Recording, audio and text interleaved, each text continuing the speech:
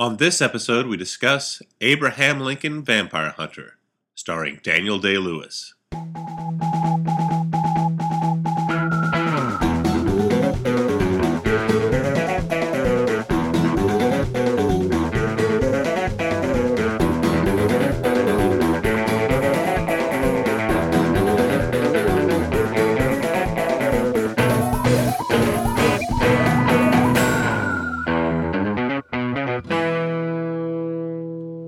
Hey everyone, and welcome to the Flophouse. I'm Dan McCoy. Hey Dan, I'm Stuart. Hey Stuart and Dan, I'm Elliot. Thank you again for introducing yourself to me, Stuart. Yeah. Oh, hey Elliot, what's up? Oh, hey Stu. It's been a while.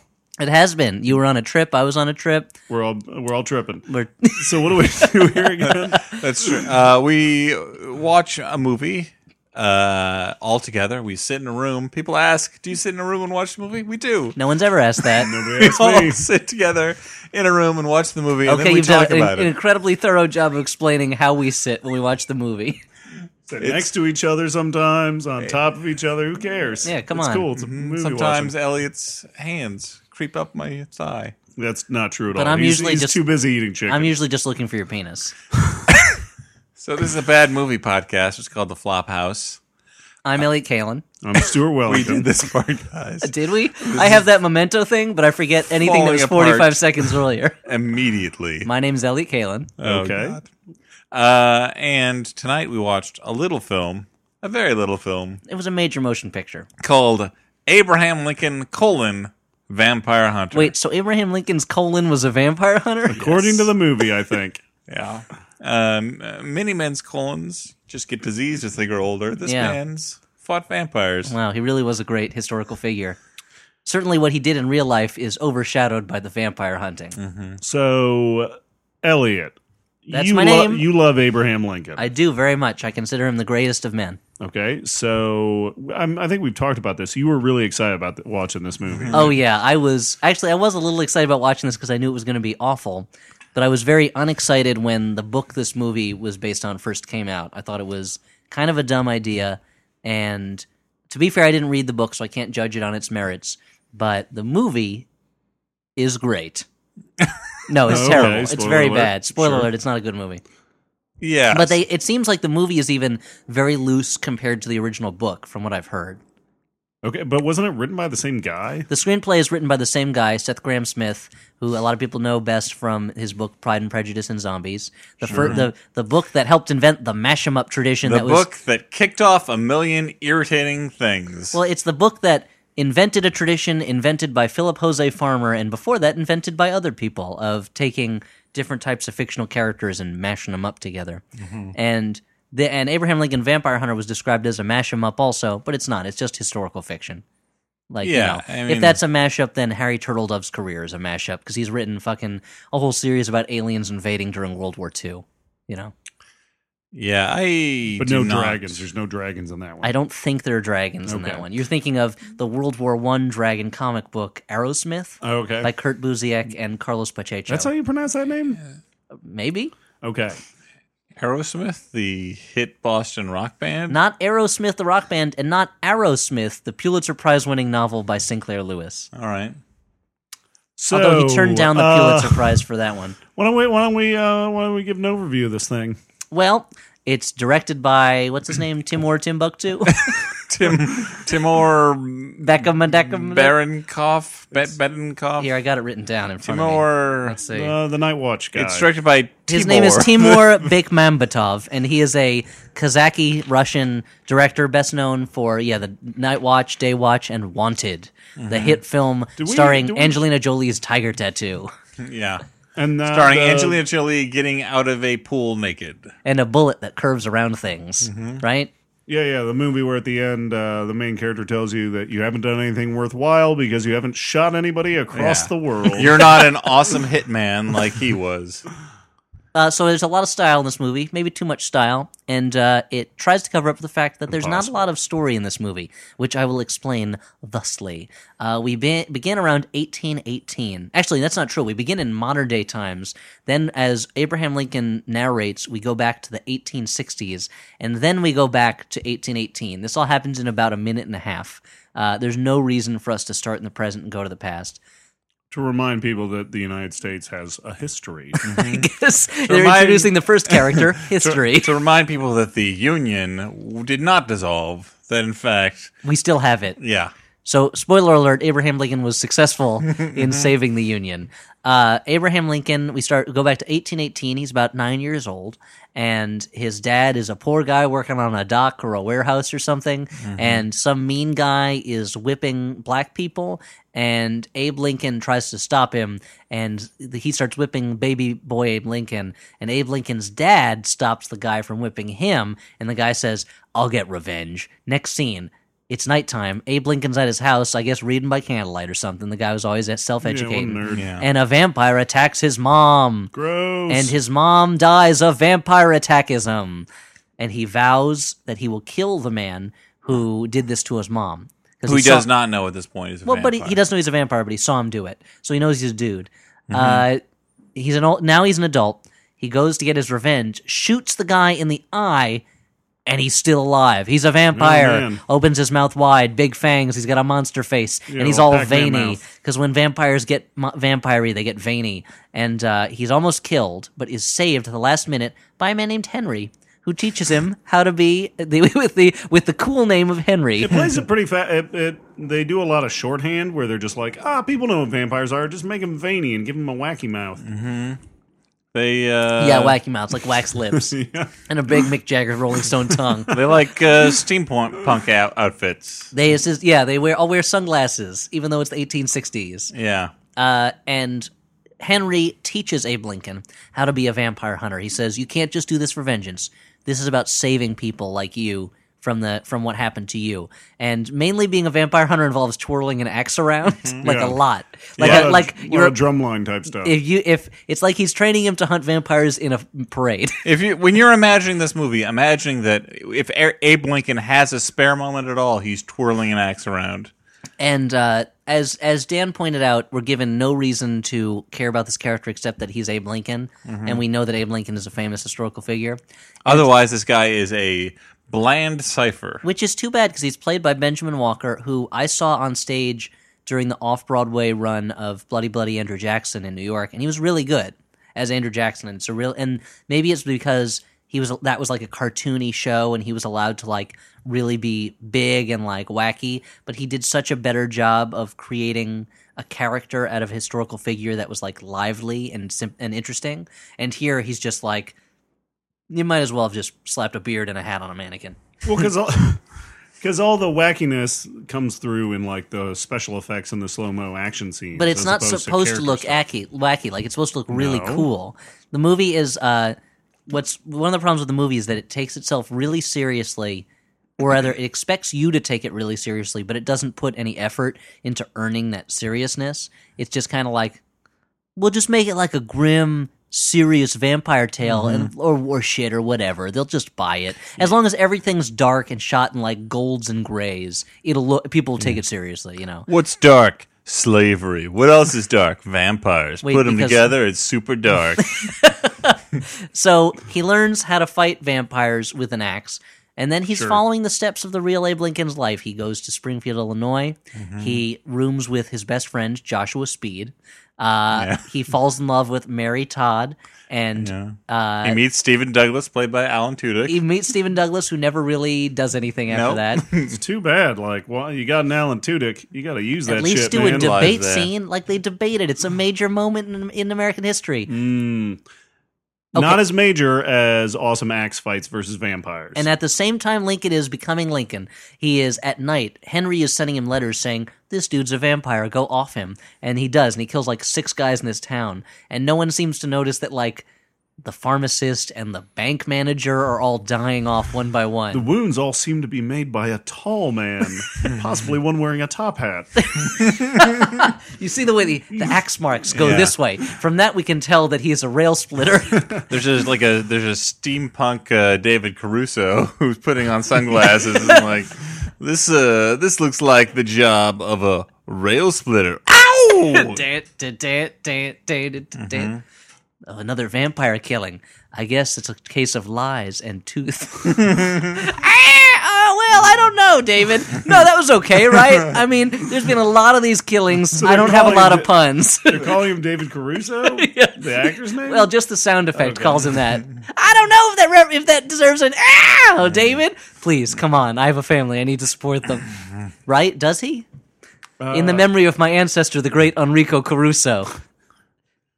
So, You know, the opera singer. Anyway, so he goes through the thing. He marries Mary Todd. His old friend, his old black friend, comes back, grown up, and Will Johnson, and he saves him from some slave bounty hunters who are trying to drag him south. a lot of spinning, slapping of guns away. A lot of spinning, slapping guns shit. away. Eventually, Lincoln gets his revenge on the man who killed his mom in, I'm just going to say right now, the only scene I enjoyed in the entire movie. Yeah. And that is because it is a fight between the two characters in the middle of a horse stampede, and they're fighting on the backs of horses. They're picking up horses and throwing them. And by the way, we should mention Abe Lincoln has super strength because he has the power of truth.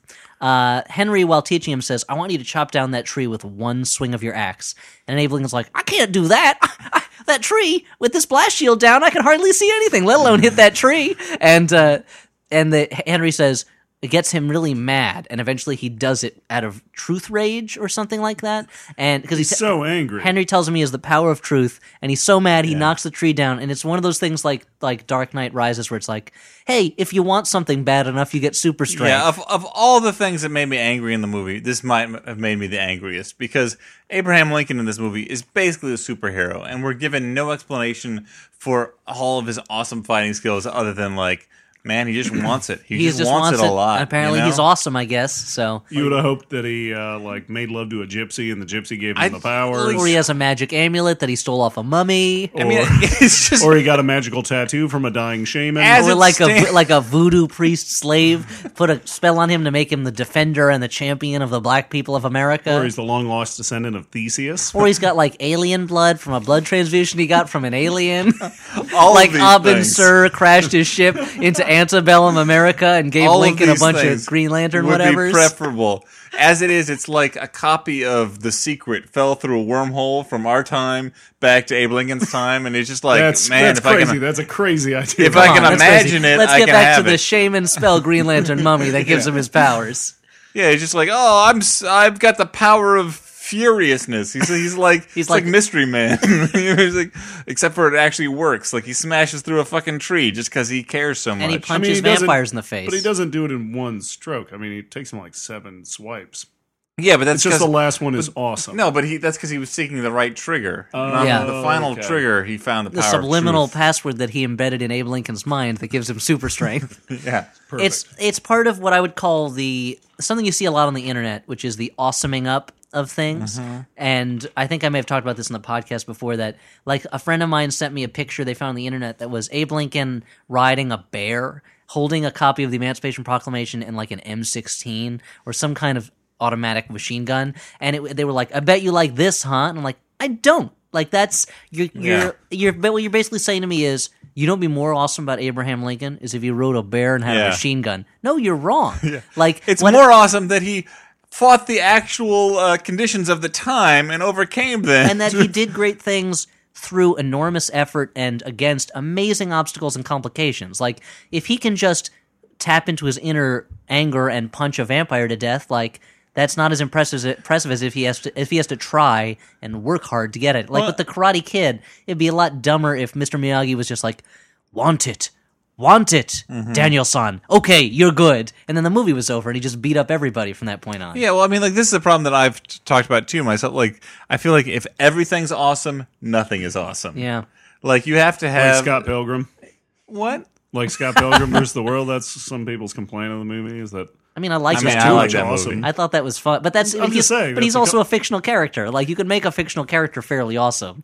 But it's like if But you, also, I would argue that that's not the case. I mean, like that has different tones in it. Like I feel like too many movies now are pitched all at the same level 100% of the way it's at through. 11 the entire time. Yeah.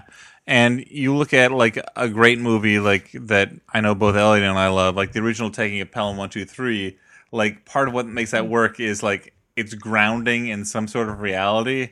So the awesome parts are more awesome because it comes out of something. And it's awesome that Walter Matthau is awesome because he's this kind of dopey guy who manages to do, who's like crafty and does this stuff rather than being like a kick-ass fighter. Yeah. that sounds Something like pretty that. awesome. He's just kind of like shuffling around. It would be awesome if Walter Matthau was a kick-ass fighter, and maybe like Grumpy Old Men was called Grumpy Old Awesome Fighters, and he like knew drunken style and taught a He and Drunken Style's pretty awesome. yeah he and Jack Lemmon kung fu fought for Anne Margaret. for like 2 hours. That's the whole movie. That would be pretty great. It would be terrible. That'd be a terrible movie. So you were gonna say something, Stuart? No, I was trying to get you back on track, you crazy guys. Okay. Well, anyway, for some reason that I can't quite figure out what happened. I'll say. So there's this one lead villain vampire because there's always one lead Yeah, the bad guy one. from Dark City. Played by Rufus Sewell. Rufus Sewell, Everyone's most forgettable Drifting with Australian charisma. actor. who I will say again, like Ben, I think he's probably Australian. he's probably Austrian. You know what? Let's just say he's He's Australasian. How about that? Yeah, I mean, I liked Dark City, and that's about it. I was gotta say, telling again, these He's probably- guys that he's I a saw bit of him a on bad guy in other stage shit. in London, and he was not very good. And I saw him on stage on Broadway in New York, and he was great. A scathing review. He was in Tom Stoppard's Rock and Roll. And Yeah. I thought he was really fantastic in it. And it's, again, like, to see, it's rare when you see This a is movie. the first I've heard of it. I apologize. I didn't bring this up earlier. Conflict of interest. I saw him in a play once and I liked it. This Tom Stoppard sounds like a made-up name to me. Thomas Stopper. You put him in a bottle, and he makes things not pour out of it. It's weird to see a movie like this where it's a really dumb, stupid movie, and you've seen both of the lead actors, the hero and the villain, in plays that you liked a lot and that they were good in. It's got a good supporting cast. I mean, like, Eh. I mean, I like Alan Tudyk. Yeah, who's he's awesome. barely in who's it. wasted, barely but in the he's movie. in it. And Mary spent more Elizabeth time in Winstead makeup than- plays Mary Todd Lincoln, and I like her. They don't give Yeah, her much you to do. do. I liked her in the aforementioned Scott Pilgrim. I liked her in Death Proof. Like, I think that she is a not talented gross young looking. actress. She's not gross And looking. I You're think right. she's cute. Yes, that's true. There it is. That's what I was reaching for. Yeah. You like to think of me as Pervisoid number 1, but the best I can say about her is I think she's cute. Yeah, Maybe I that mean, says more about her than about you. sure. Like, would you rather she's just just the mask prancing you have to around in wear. a thong slingshot bathing suit, Dan? Would I rather that? Is Yes. that what you'd prefer? Would I 'Cause- rather that than watching Abraham Lincoln Vampire Hunter? Yes, that would be a Because great that would movie. be not historically accurate. That type of bathing suit was not invented till the 1880s. That would be filed Checkmate. under. That'd be filed under goofs on the IMDb page. Oops. Mary Todd spends much of the Historical movie anachronisms. in a Wicked Weasel sling bathing costume, which was not invented in the 1860s. Fair enough.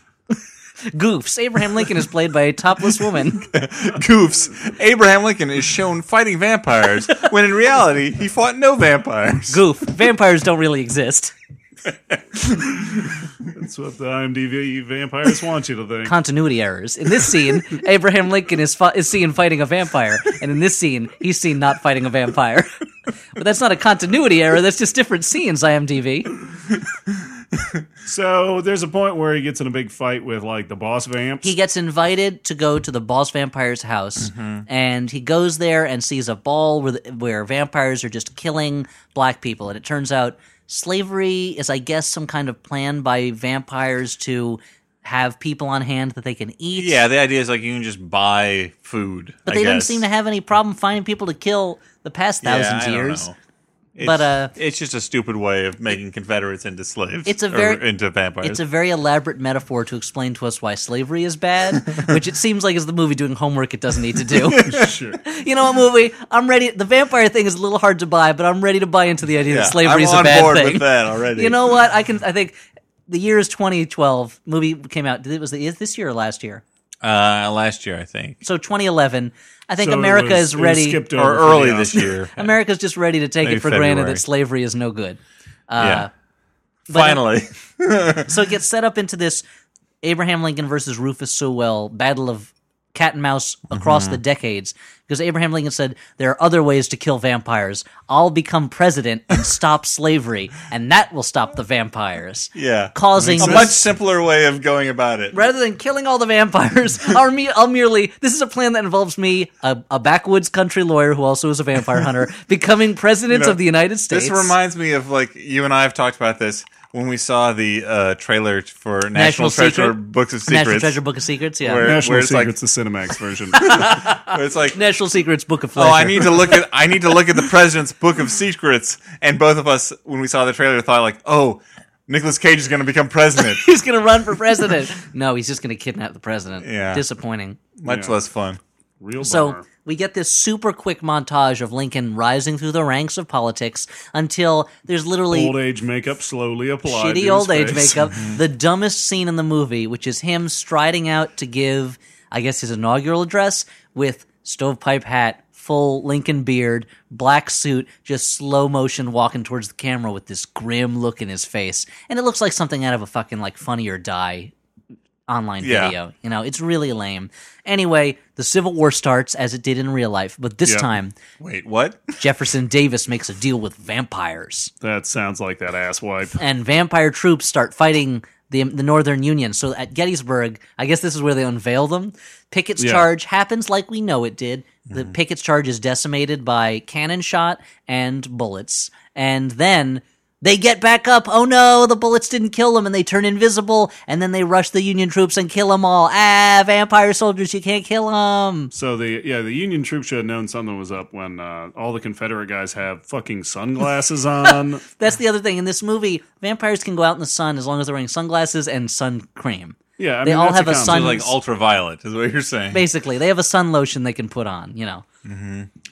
And we were wondering why the vampires even were at the battle at all. Why didn't they just show up at night and kill everybody when they can't Yeah, see so them? we Or why didn't they go to Washington and kill Lincoln? Like, why bother to That's go the through thing, the like, motions? he's I a don't war understand. Like battler, this that's movie, why. this movie has a Bratz-esque time gap in the middle, where like Lincoln puts down his axe and becomes president, And picks up his 10-year political career. It's just like, wait a minute, did the vampires forget who Lincoln was in between times? They Rufus haven't Sewell come was for him? very busy during that time. Right. He was like, I'm We got a going lot to of things going on. We're going to I got take my o- music career. He had to he had to replenish his supply of like extras that are vampires. Yeah. I'm going to stop that Abraham Lincoln and take over the nation. Just as soon as I finish reading all of the Tolkien juvenilia I've never picked up, the Silmarillion. I've had it on my shelf for years. It's finally time to sit down and read it. All this stuff Complete that works of Dickens. All right. Old Curiosity Shop, page 1. chapter 1, page 1, By reading and it I'll out read, loud, it's going to take him forever. and I'll read aloud. My He's gonna have throat to is wait so for his parched. throat to recover. Okay, done with that. Now on to Little Dorrit. Paid by the word he was. Ugh. So yeah, he waits for Lincoln to get into position. But so what? It's this dumb thing where that's the problem with the movie is that the idea of That's the problem. singular problem. many problems with the movie, but one of the problems with the story is that rather than letting the existence of vampires distort history in a way that you have the same historical figures, but their lives have changed because these vampires, they keep to the real historical record fairly closely in some ways. So like instead of vampires attack and Lincoln, instead of becoming president, like leads an army or something like that, or Lincoln is president, but that means the vampires attack the North and attack D.C. instead of going through the battles of Gettysburg and, Vicksburg and stuff like that. They're like, well, the same stuff happened, but there were some vampires there. And they're like, that's well, the why thing, would dude. vampires bother doing that? Yeah, well, vampires did it. I can stretch my belief to accept that there's vampires, but what I can't stretch my belief is that U.S. history happened in the exact same fashion. With vampires there. Yeah. Well, it's similar to how, like, the books, like the Anno Dracula books that, who is it, Kim Newman, is that his name, wrote, where it's like, history goes off on this other tangent because Dracula is real and he introduces vampires to the world, and there's some events that are similar, like World War I, but they don't happen exactly the same because there's vampires involved. But we're here, it's like, well, I guess if you introduced vampires into American history, it'd be pretty much the same. There's really no difference between a world with vampires and a world without vampires. It's pretty much the same. If you introduced mummies, mer people, whatever the fuck. It Mer happened mummies. the same way. Those are underwater mummies. Those are the grossest mummies. So it's so like because the wrappings just absorb water and get really disgusting. Seaweed wrappings. Oh, see, a seaweed mummy as a mermaids is a pretty good idea. Yeah, it's a great idea. I like that. A mermaid. Very good fish, skin, too. though. A mermaid. Wrapped in seaweed. Yeah. They got great pores. It's delicious. Celebrities Yeah. pay top dollar for that. And for some reason, they still put cucumbers on their eyes. So Lincoln comes up with an idea, literally, and also Lincoln's son is killed by a vampire. That happened. His other, Bonus. it didn't. His son Meanwhile. did, and it's one of those things where like one of his sons. All of his children except one died before they reached adulthood. 2 died during Lincoln's lifetime. One of them died while he was in the White House. So the movie says that's his only son. And as a Lincoln aficionado, you must have really loved that this movie made vampires out to be the culprit. Yeah, that. that made his the death tragedy so of- ironic rather than Tragedy just of his kids it was so not tragic when his son just died of cholera. It was so much more tragic when a vampire vixen dressed as a maid did it. And so then because Mary Todd can't shoot cholera with a sword from a tiny true. sword from her son's toys, she can shoot a vampire vixen. You're getting ahead of yourself, though. There's Yeah, well, there's not much more to go through. I That's guess. true. But Lincoln is literally Lincoln realizes. Lincoln's like, how am I going to stop these vampires? And he's eating with Mary Todd, and he's like, and he's waving his fork around, and then he looks at the fork, and he goes, of course, this is what we need, silver. And he's like, well, good thing he was eating fucking dinner when he was talking about it, or he never would have remembered that silver kills vampires, even though his axe has silver on it, Yeah, and that's how he kills Even though vampires he's a with it. professional vampire killer. He wrote it down in his journal. You could just read that anytime. Oh, that's right, the whole time His he's resume reads rail splitter, vampire killer, president. Like you should have recalled that from his skills. Not a This is lot a of lawyer, breaks. too. Not a lot of breaks in that job history. No, well, you either. never want to see too many empty spaces in a resume. Special skills, see above, vampire hunting. Objectives, vengeance, ridding world of vampires. Where do you see yourself in 5 years? Have with a beard Proficient in vampire killing. and Microsoft Excel. So they take all the silver in the country and melt it down. And in the dumbest ploy, Lincoln and his friend Joshua Speed and his other friend whose name Will Johnson, staff a train, just the 3 of them, and decide they're going to, I guess, ride it to the south. Yeah. This train full of silver bullets, I guess hoping they run over some vampires on the way. And No, they'll ride it into the reactor in the south and it'll explode, spitting hot spitting all silver the everywhere. silver everywhere into the reactor. The one that powers the slaves, you know? Yeah, it's in, I don't know. Because once they blow up the reactor, all the slaves will power down and the South will be defenseless. I mean, you think it's full of silver, but it's a decoy. Well, first, decoy, it's really. attacked by a ton of vampires. It looks like Shitloads. Joshua Speed, his best friend, who he literally shared a bed with, but not in a gay way, or may have been. All the stuntmen in the sky you know. were there. looks like he betrayed them, and a ton of vampires are jumping on the train. And we learn what we learned with the movie Legion, which is that I guess when it's one person against one monster, it's very hard to kill that monster. When it's one person against dozens of monsters, they just fall like flies. And like most of them fall for the same trick. Like they just run right into his axe. He does that thing where he spins his axe around, they just fall down dead. Every time they don't see his axe, they assume he's dropped it, or maybe they made up the fact that he had an axe and they imagined that. Nope, axe to the face. I would think after a while they'd start carrying axes or something, but Or none of them use weapons. guns. It's the same thing as in in so many things where it's like vampires only use their teeth and their claws, Yeah. but just pick up a gun, guys. Like Abe Lincoln's a regular Or guy. like a You could spear. you know what ended up killing Abraham Lincoln? A bullet in the head. Spoiler alert. Spoiler alert for history. You don't need any magic. And Will Johnson, his friend, is taking out tons of vampires too. It turns out you just need to be a dude to take out vampires. Fang's a very close range weapon. That's true. What kind of dice would you roll for that, Stuart? For a fang? Yeah. What's the size category of the vampire? Regular? Okay, that's only a four-sided die. Okay, so that's barely nothing. barely anything. No, not going to do much damage. So Rufus Sewell gets them. They're on a bridge that's on fire. The train is falling down, and Rufus Sewell is like, Flames "Aha! everywhere." I've got you, Lincoln. I've got you." And then he finds the train is just full of rocks. Joshua Speed snookered them. It turns out Should have known from that giant fake beard he was wearing the whole time. The fakest beard you've ever seen. Let's take a note to point out that this movie has the fakest beards you've ever seen in a movie. I think people the just beard dip their chin in glue and then just rub their face against a yak. Like, I think the beard budget for this movie must have been like $10. They leave the extra glue on their face to make them look all old and wrinkly. Yeah, it dries on there like old skin. They stretch their face and they use one of those there's hair dryers to stretch it out. That's Perfect. Yeah, whatever you're saying. Anyway, so it's in a ploy stolen directly from the movie The Road Warrior. This train was a decoy. There was only rocks on it for weight, I guess. And meanwhile, how's the silver bullets getting to the soldiers in the south? There was a different railroad during that time, which is Elliot. what they say, because it turns out Mary Todd has been leading the Underground Railroad, and all these freed slaves, I guess, came up to the north and then got silver bullets, then brought them back to the south. The geography doesn't really work out for why the Underground Railroad would be an efficient way to carry bullets, especially since a plan fiendishly simple in its intricacies. I wish that they had just gone, there's more than one railroad in the United States, and Lincoln could have said, yeah, we have a huge advantage over the South in just the number of railroads and the miles of track we've laid. We have more than one train, and then just cut to another train zooms by them, and Rufus Sewell shakes his hand at it and goes, ooh, Infrastructure! infrastructure! You got me again! We vampires know nothing of planning, physical plant development, but anyway, so the freed slaves have smuggled silver bullets to the Union soldiers.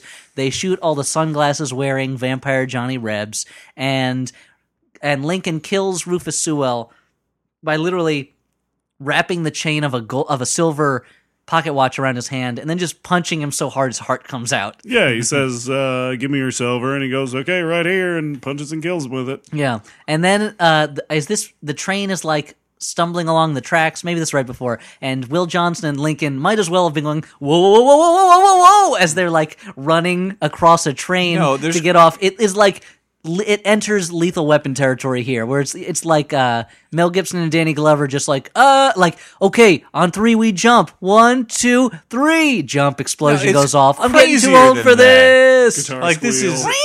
This is beyond Looney Tunes level of zaniness. Like, there's like, you got Rufus Sewell, like there's a flaming train.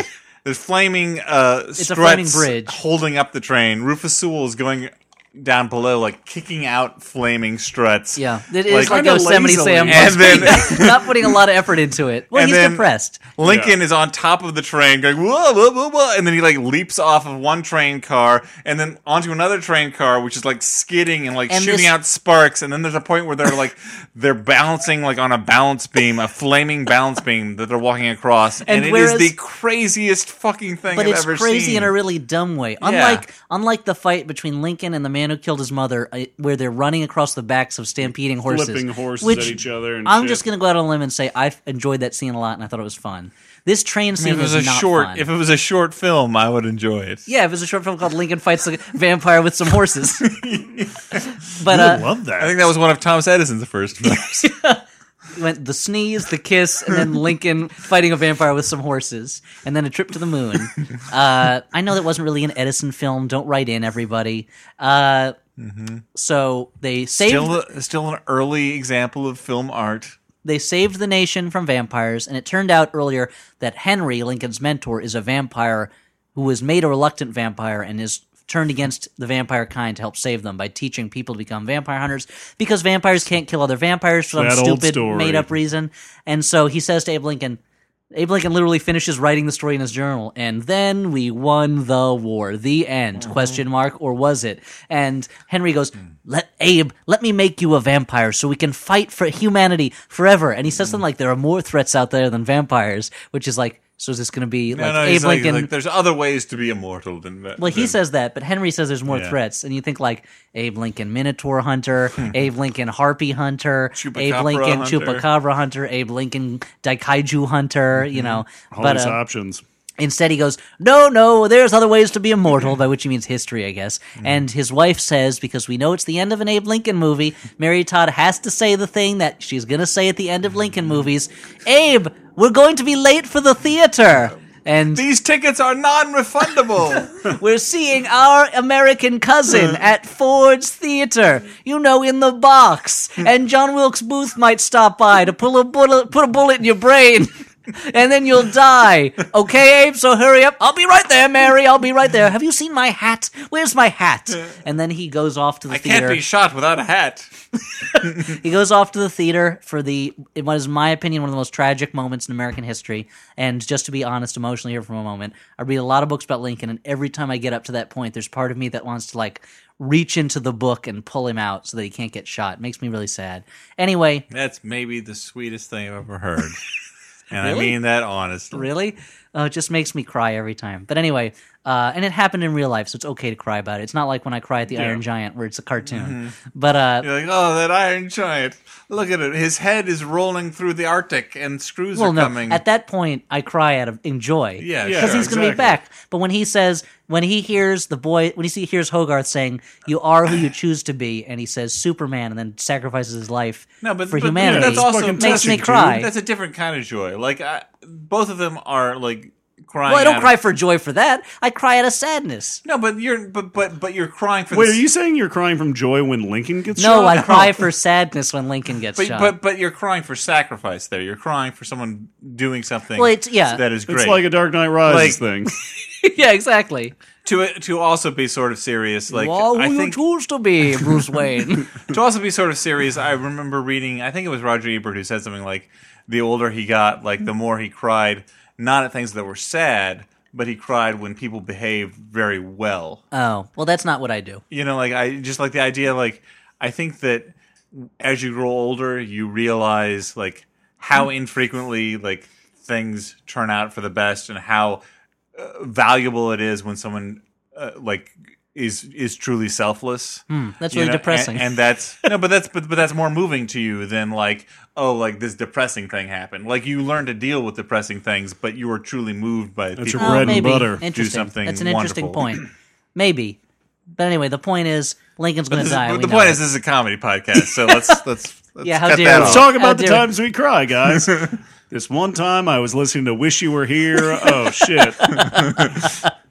This one time I was just listening to the Aerosmith album Just Press Play, and This one time I was cutting onions, and guys, oh boy, boy, were you crying out of joy. yeah. Anyway, because I hate onions. and you Fucking onions. kill. Anyway, so Lincoln goes and dies, and then we hear his narration. Goes and dies.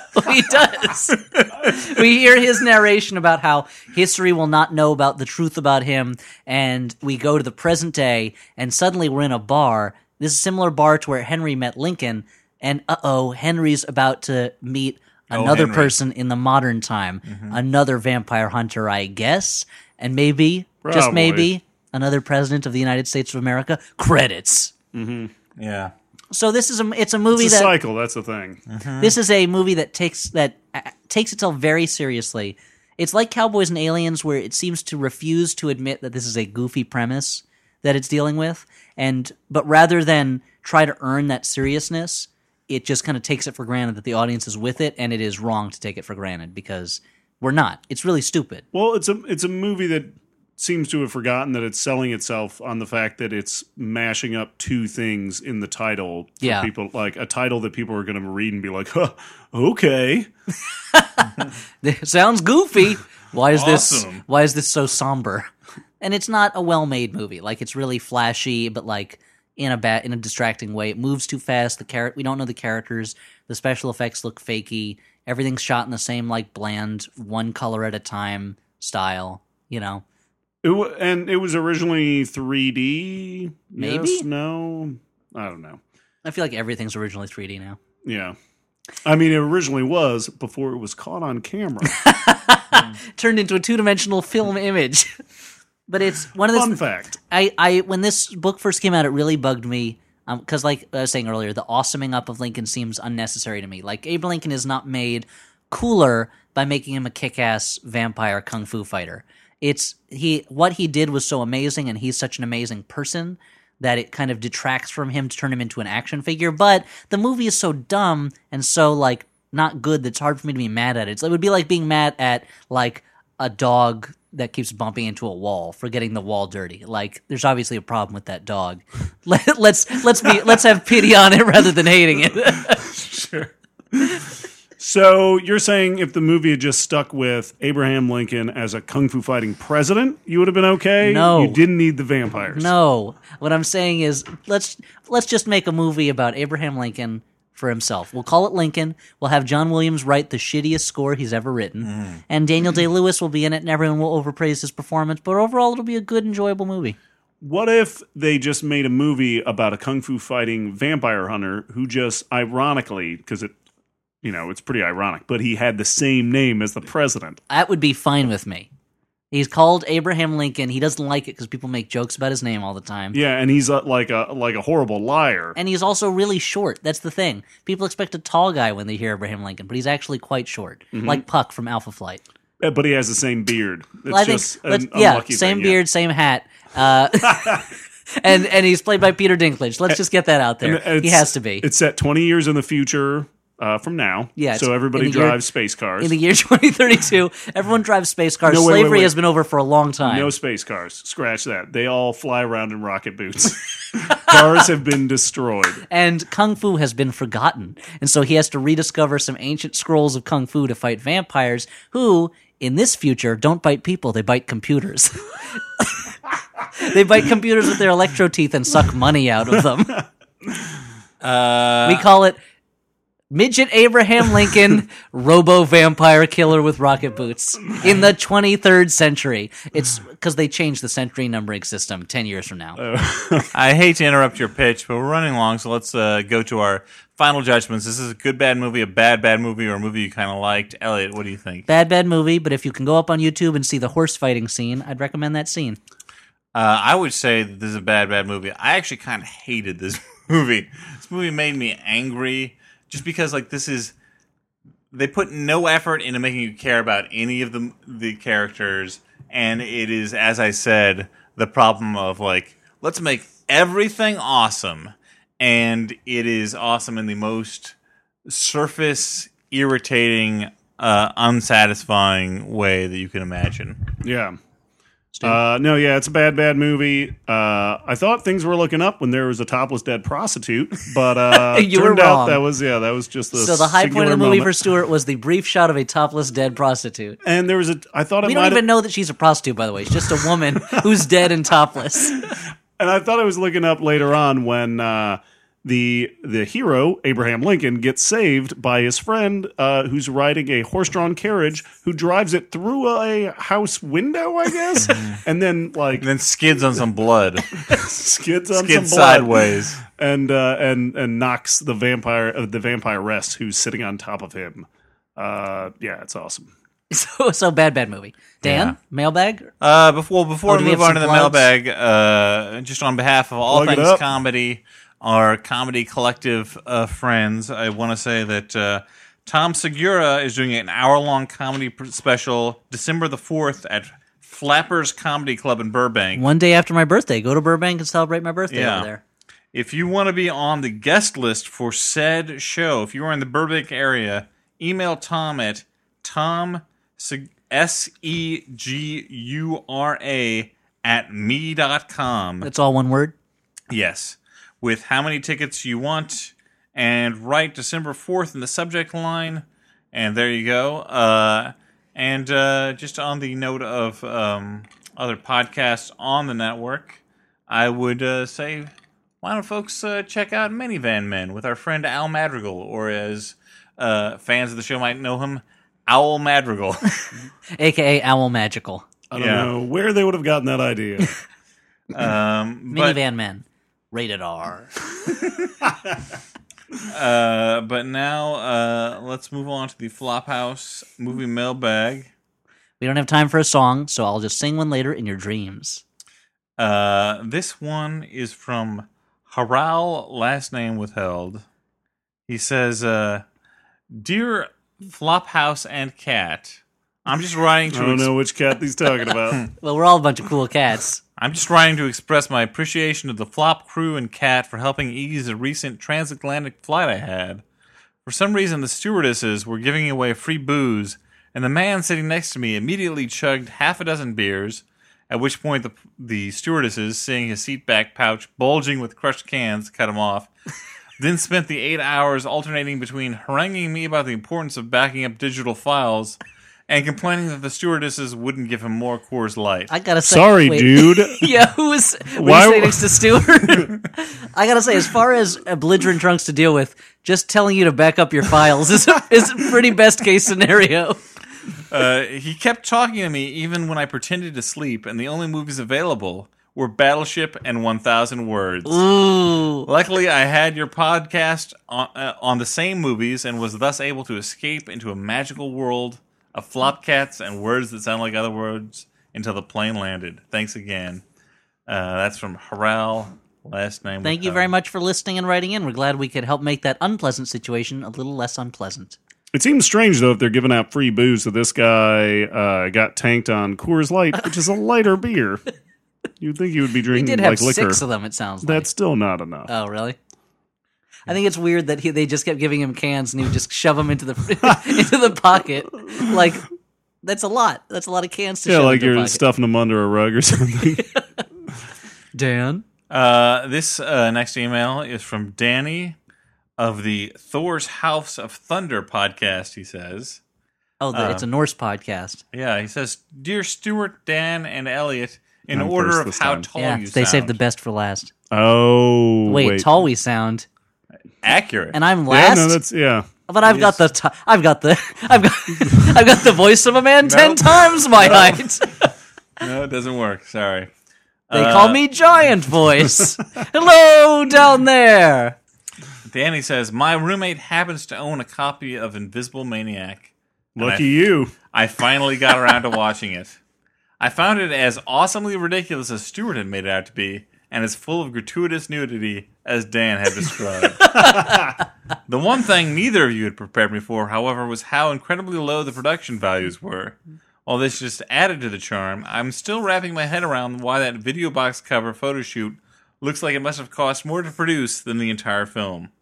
I asked my roommate why he owned this film, and he explained that he was walking down the street one day and came upon a cardboard box full of VHS tapes, including this one, which seems to be the most proper way to come into possession of this film. Cheers, Danny. P.S. I'd like to request Elliot make up even longer songs for the mailbag. Those are great, especially because of Dan's exasperated reactions. Yeah, it's a 2-man bit. We don't have time this time, but next time I'll make sure I do an extra long one, like the Inagata Devita of mailbag songs. Or you know what? The thick as a brick of mailbag songs, both sides. Yeah, I'm. Every day I go walking down the street, I hope that I'm going to pass a cardboard box with a VHS copy of Invisible Maniac in it. But I don't. Looks like he stole your dream. Danny did, yeah. stole your dream. Danny's roommate stole my dream. Danny's roommate stole your dream. I want a DVD copy of Invisible Maniac, but they would have to issue one. Sure, I would like a fucking Blu-ray version, but You know what? I'd like a holodeck adventure where you can be the Invisible Maniac. and shoot him with a Tommy gun. You're Sherlock Holmes in the gangster era. Fair enough. This is from John, last name withheld. He says, I'm just going to assume it's Juan, John Juan it's titled DeMarco. Instant Humility. Hey, Flophouse. You guys are great. Hey, Thanks. thanks. My wife and I are big fans, and I've learned a bit about cinematography by listening to your podcast. I don't understand that. I don't Yeah. know. Mostly we just say things look boring. Everyone is allowed to have artists on their playlist they're a bit ashamed of liking. Mine is Alanis Morissette. What movies do each of you like, but are slightly ashamed of liking? I don't mean the ones you know are bad and revel in liking, but the ones you feel slightly uncomfortable admitting you actually really unironically respected. Oh, respected. Because I was like... ROCK I'm in the USA, says John. I'm glad he signed off the proper way. ROCK in the USA to you too, my friend. I mean, the movies I'm most embarrassed about liking are like, Cinemax bikini movies, I guess, but that doesn't seem to be what he's asking. No, he thinks the ones that you actually like but have a slight twinge. You're not of just dismay. watching for the boners. Oh, okay. Just a heart boner, maybe, or a brain boner. I've got one. Brain boners with John Turturro? I've got one that I will admit that I came into possession of a Best Buy gift certificate recently, and I spent part of it purchasing a Blu-ray of Neil Marshall's Doomsday, a film that I enjoy much more than I feel like the general public does. The general public thinks of it as kind of a weird... But there's no shame in that. John Carpenter trashy knockoff, whereas I'm like, hey, a John Carpenter trashy knockoff. And I enjoy that movie quite a bit. Yeah, I mean, as somebody who also owns Doomsday, I appreciate it for Rona Mitra's ass and pants, which the trailer suggested. Yeah, Promised. Suggested that you would see a woman's ass fully clothed. A subtle whisper. It showed her from the front and pants, and the narration said, "Want to guess what's on the other side? You'll More find out in pants. Doomsday." See the back of this. Oh man, it's tough. Like, I'm sure if I went through my DVD collection, there'd be a bunch of movies in there that I'd be slightly embarrassed by owning. I have to assume I have something like that, but like it's hard for me to think of a movie that I'm embarrassed about liking a little bit because I'm willing to. Because you have no shame. Well, kind of. When it comes to movies, like if I like something, I like it, and maybe I'll defend it, feel defensive if other people are attacking it, but like. It's hard for me to think of a movie that's like a real, what they would call a guilty pleasure, where like I feel guilty when I watch it or anything. No, but I have movies that because even if I watch trash and I enjoy it, like it's still. No, there's a difference between like guilty pleasure and I have movies where I actually think that this is legitimately like a movie that is worthy of enjoyment, but other people don't agree with me, and I'm on the defensive a little bit about it. Like another, I love In the Mouth of Madness. So that's kind of that Right. situation. That's true. Another one that like comes to my mind is I have in my DVD collection Shanghai Nights. Yeah, that's true. You do. Okay, that fits that. People are big fans. Like people, like it's weird. People really like Shanghai Noon, but for whatever reason, they're like Shanghai Nights. I don't know. Whereas I'm like, no, I really enjoy that movie. I think that is the feel-good comedy of 2002. Like, I'm not going to argue with you on that one. Yeah. I don't remember any 2002 comedies. I guess at the end, like they're like you got I got Owen one. Wilson and Jackie Chan fighting Tommy Carcetti. Come on, in Big Ben. What's wrong with that? They're fighting a guy named Big Ben. he's they're a big guy fighting- named Ben. They're fighting the guy who played Tommy Carcetti in The Wire. Wait, they're Ben. inside okay. the bell? Because Big Ben is the name of the bell, not right. the clock. The fucking Victoria Tower, or whatever it's called now. It's called the Elizabeth Tower. Yeah. Because they named it after the current queen. Stew Rat? Yeah. What were we going to say? I was just saying, like, I bought Hot Tub Time Machine mainly because it reminds me of ski patrol and ski school. I guess I would say like maybe like old movies that are pretty racist, but I still enjoy them. So like there's an Edward G. Robinson movie called The Hatchet Man where he is a Chinese assassin for a Tong, and every background character is a real Asian person, and every main character is obviously a white person in yellowface, and like it's pretty objectively racist, but like I still enjoy it as like a film noir set in a different, not a film noir, but like a melodrama set in a different setting than normal. And Edward G. Robinson is good in it, you know. Or A Day at the Races, where they have a set piece called All God's Children Got Rhythm. That's such a terrible scene, though.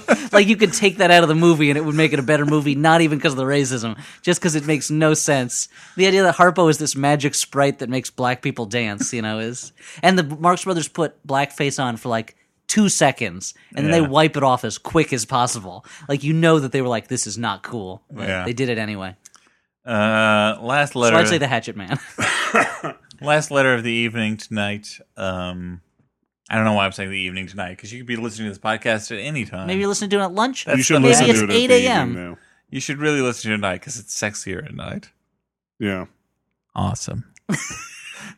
This is the called- awesome episode. Okay, so next If this awesome was a letter. Space Ghost episode, the title would be awesome. This is called Some Quick Thoughts, and it's from David, Elliot's brother, last name withheld. Oh God! He says, Who will save me from this turbulent brother? he says, howdy floppers. I know I was I feel like he is officially our arch nemesis now. And then when he says "Howdy, floppers," it's like the Joker just sent a recording to Commissioner Gordon's office. Hello, Commissioner. Perhaps we'll play a little Hello, game bats. today. Like you're reading Howdy, this letter, bats. like the letter's written in blood or something. Yeah. Yeah, it has an ear in it. Yeah. He says, howdy floppers. I know I was specifically told not to write in. How did I get into your system? About Perhaps the you're Pittsburgh wondering. I was told not to write in about the Pittsburgh Pirates. Please don't. But if you leave a piece of bait hanging on the hook like that, of course I'm going to nibble. I'll keep it short, though. There is no nickname whatsoever for the Pirates fan base that I'm aware of in any way. I will say, however, that PNC Park, the Pirates' home stadium, is my absolute favorite ballpark that I've been to in the majors. The statues Elliot mentioned are actually pretty impressive, particularly the one beyond left field of Roberto Clemente. I agree, though, that it would have been pretty awesome if the statues had come to life in the movie, because one of the statues is just a cast of Hall of Famer Ralph Kinnear's hands holding a baseball bat, and is the silliest statue I've ever seen in a major league park, and I've seen a lot of them. Yeah, his dream is to go to see every major league sports team in its home stadium. So I'm very curious as to what would have happened if a random pair of hands had come to life. Would they have caused a ruckus with that baseball bat and been able to move around independently? I mean, a I la don't know. Thing from the Addams Family? Or would they have just laid on the concrete, bleeding like an actual chopped off hands would? In addition, I was excited. I was excited by the discussion of fictional movies we would all want to see, though I was disappointed that not only that Elliot picked a movie that only he would pick for obvious reasons, but that you did not mention my first choice, or at least not directly. You did bring up several of the movies Troy McClure starred in on The Simpsons. However, my personal choice would have been Leper in the Backfield. they show you a little clip of that. He catches the ball and then his arm falls off. In real life, that movie would have been rife with possibilities, says David Kalin, last name withheld. So is David like a co-host now? What's the deal? I don't understand. He's answering letters that other people wrote in. He's the corrector, but then he took part in a little bit of like a bit that someone else asked us. He is the corrector. I didn't realize that. All this time I thought the corrector, but what Elliot doesn't know is the corrector is actually his brother, David. Yeah, you're like twins. His long-lost brother. You're like those stupid twin superheroes we talked about before where they need... I don't remember. Which one is that? I don't fucking know. Fafner? I don't know, like North Star and the other... And other Aurora? one? Yeah, no, those but guys. they don't need each other, I don't think. Well, I maybe think they do. So... Well, thanks, Dave, for writing in, if only for the image of two hands suddenly coming to life and just bleeding out. That would be horrific. You got the people coming out who normally put the tarp over the field. They're just putting a tarp over these big bloody hands. So wait, when they came to life, they'd like be like flesh and blood, or were they going to be like the brass? I or whatever the imagined fuck it they're being made out of? like they're just living statues. They don't come to flesh and blood life. Because then you'd have these baseball players being like, where am I? How did I get here? Or maybe they're just like, they've just been born and they have the bodies of adult baseball players but the minds of babies, or something. And they're just pooping all over themselves. But I assumed it was like, like clockwork statues or something like that. Sure. Like golems. They'd be baseball golems. Like and the fantasy sequences from Heavenly Creatures. Exactly. And there's your movie to pitch. Baseball Golem. Is it an adaptation of James Sturm's comic, The Golem's Mighty Swing? No. There was no real golem in that story. This would be a real golem who plays baseball, modern day. Sure. They find the Golem of Prague. And he's defending a ghetto by playing baseball? Yes, exactly. They're going to shut the ghetto down if it doesn't win this charity baseball game and build a condo on it. Also, it's a Bikini Ghetto. It's called Bikini Ghetto. Bikini Ghetto meets the baseball golem. And can I be the evil land developer finally? You've gotta the evil be. land developing strangler? You've got to be, and Mickey Rourke plays the golem. All right. So, guys, quickly, before we go, let's We're going? briefly recommend some movies that we saw recently, or not so recently, that we actually liked as a antidote to Abraham Lincoln Vampire Hunter. I like you brought that up as if you just came up with that idea, even though it's something we do every episode. Stuart, do you have a recommendation you'd like to put forth to Flophouse Nation? Fine. I'll recommend. I recently watched the Australian torture porn movie, The Loved Ones. And unlike a lot of, it's a little bit flashier. The cinematography is better than a lot of that type of stuff. The soundtrack is more interesting. And it's quite beautiful and horrific at the same time. So, yeah. Watch it. It's pretty gross. It makes you want to barf. And it's not the 60s movie, The Loved One. Yeah. No, it's The Loved Ones, because there's multiples. And it's not the English sitcom, The Young Ones. No, it's definitely not that. And it's not the comic Love Is. It might be. And it's not the TV show Love American Style. It could be. And it's not the 60s movie Divorce Italian Style. It probably is. Okay, then I think we figured it out. So Stuart recommends Divorce Italian Style. It's gross, and there's a lot of torture in it. So I would like to recommend, and I think that Stuart maybe recommended this already, I don't know, but who cares? I'm going to recommend The Raid: Redemption. I think somebody well, maybe they didn't, actually. The Indonesian martial arts film. Crazy not to. If you want to see a movie where a guy punches his way through an entire building. The Welsh-directed Indonesian kung fu Was it Welsh-directed? Yeah, the director is Welsh, I believe. All right. But it takes place in Jakarta. If you want to see a movie where a guy punches his way through an entire building, then this is the movie for you. Yeah. It is kind of funny, by the way, when you're talking about punches his way through a building. I realized there comes a point in the middle of the movie where people stop shooting at each other and they start punching each other. And I'm like, I'm not sure why this switchover happened. Like, why both sides agreed to just put the guns down and honestly, start fighting kung fu style. It comes apart about 2/3 of the movie where you're like, wow, they're really still punching each other. It's really still punching. There's one fight scene in particular where it's two guys on one guy that goes on an amazingly long time. That was the part your wife liked the best, right? Yeah, she didn't watch the movie with me.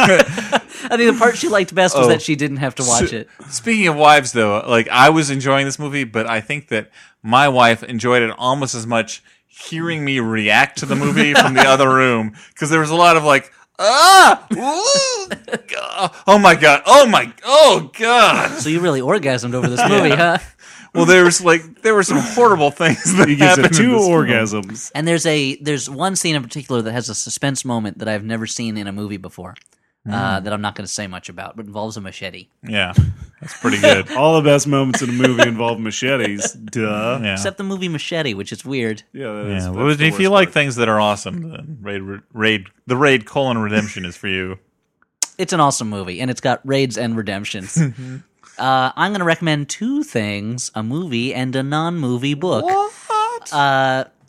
But don't worry, the book's about movies. It's just not a movie. Fine. The movie is one that I watched recently. That's, hey, surprise, it's a 30s musical comedy. Hey, what a surprise. It's Happiest Millionaire or whatever the fuck we watched. Yeah, that's what it is. It's about a boxer who raises crocodiles. It's called Boxer Crocodile in the World of the Past.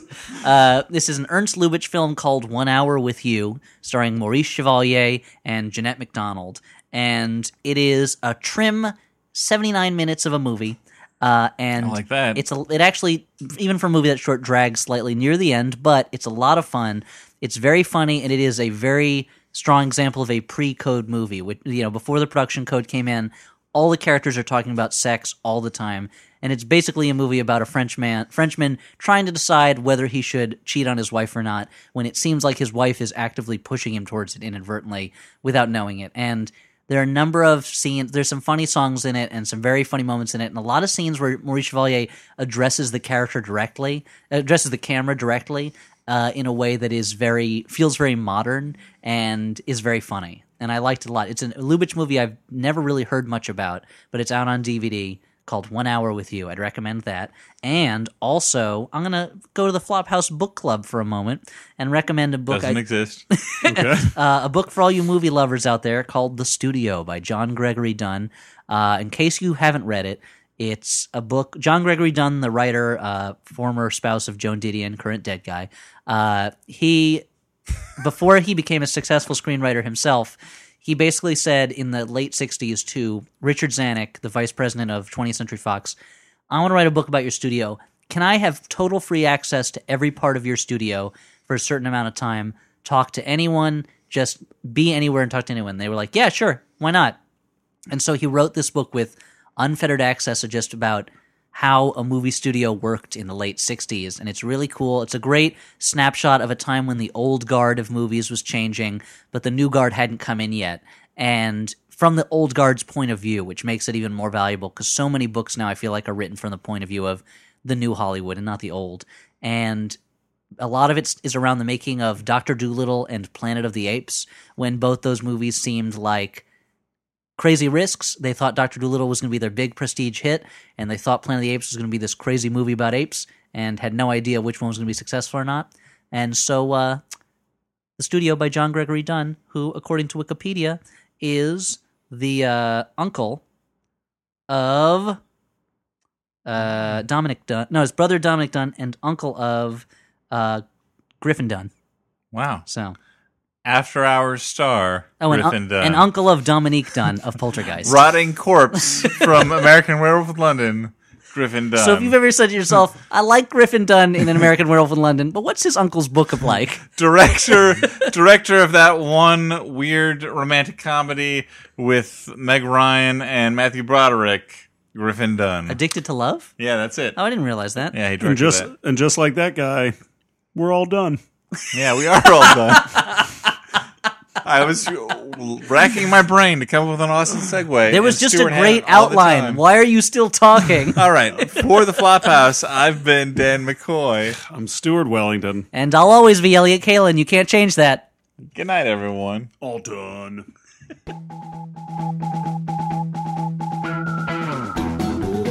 Yeah, so you get a little bit of Twin Peaks connection there. Yep. Boner files. People who love boners. File this one in the boner files. Mysterious cases about boners that can't be explained through ordinary explanations. The mysterious affair at Boners. The erection is out there. Do, do, do, do, do, do, do, do. That's slapping in boners. Okay. When I was a child, I saw my sister abducted by boners.